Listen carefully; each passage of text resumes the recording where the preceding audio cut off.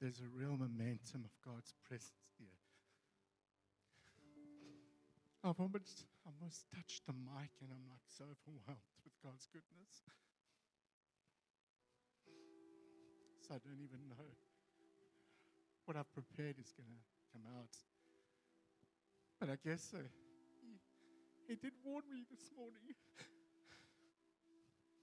I woke up this morning and he gave me a scripture that sort of almost ties in with a scripture that I felt and that I was asked to minister on. So just bear with me as he just settles me and as the Spirit moves amongst us. My heart is not to do anything without the presence of God. Like Moses never left that place. He constantly went to the Father and he said, I will not move without your presence. I don't want to do that because it's so holy. It's so good. It's in his presence that he starts to speak to us. And it's in his presence that he challenges us on various things. My goodness. Sometimes it's difficult just to keep quiet in the presence of the Lord. In fact, it takes more boldness just to keep quiet and hear him in the moment. I was telling Carl, I have some prophetic words for quite a lot of people here today. But I won't release them until he tells me to.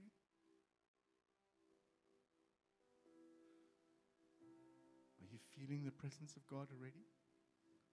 Yeah. It's all about Jesus. It's all about the Father.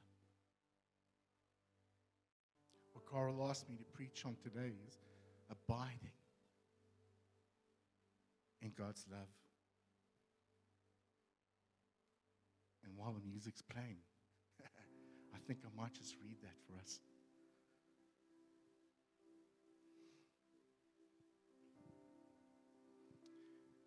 John 4, verses 16. And I'm going to read just a small portion of that. God is love, and he who abides in love abides in God, and God in him. Meditate on that a little. Read that again. God is love, and he who abides in love abides in God, and God in him. So my question is, how do we abide in God? The simplicity of God is incredible. Abiding God simply means, for me, remaining in that place of his presence. Abiding, living in that place of his presence.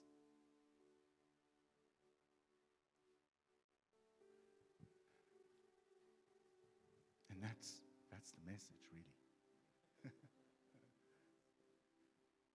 We can't leave from that place of his presence. And we've got to learn to abide in his presence.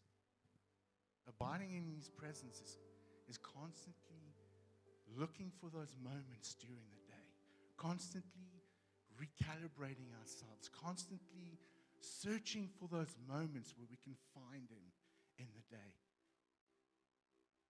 It's constantly turning our affections, turning our heart's attitudes towards the one who loves us, who first loved us. We've got to train ourselves We've got to teach ourselves to stay in that presence, to stay and abide in God's love. Everything flows from that place when we're in Him and He is in us.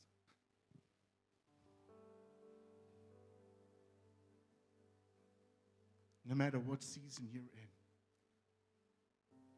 I mean, I don't know. Some of you might be going through the toughest season of your life. You might be going through the valley of shadow of death. I mentioned it to this on Wednesday. But you know, God is with us if we learn to abide in Him. Man, it's so precious.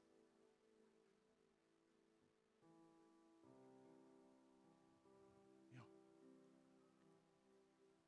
This morning, God woke me up and said to me, and gave me John 15. And I was like, Lord, I thought I was going to do something out of 1 John 4. And as I read through that scripture, I started realizing it's very similar. There's a synergy between 1 John 4:16 and John 15. It is amazing. Because in that scripture, John 15, we see the gardener who is God, who owns the vineyard. We see the vine, who is Christ. And then we see the branches, which is us. And it's all about, if we read that, it's all about producing more. It's about how God prunes the vine. And He prunes that not out of a place of discipline. He prunes that out of a place of producing more fruit. And all that God is requiring us to do is to stay attached to the vine. So we are the branches. We've just got to stay attached to the vine. And everything, again, flows from that place of the vine. The goodness of God. The kindness of God.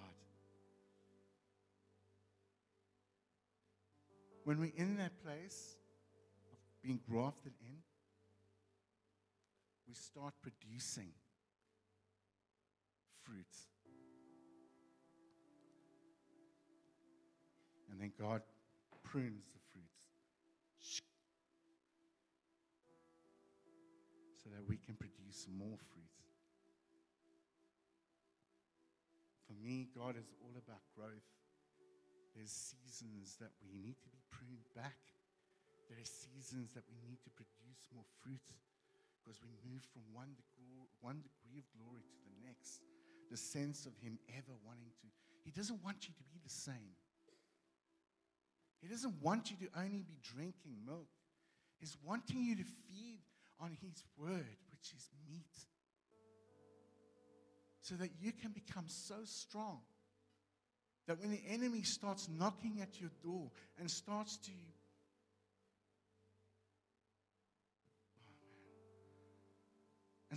throw these fiery arrows at you, that you are so consumed and so taken in the Word of God, so rooted in it, that you'll wield your sword and you'll speak in love, just as Christ did when He was tempted in the desert. Speaking from a place of authority and love over those things that come your way.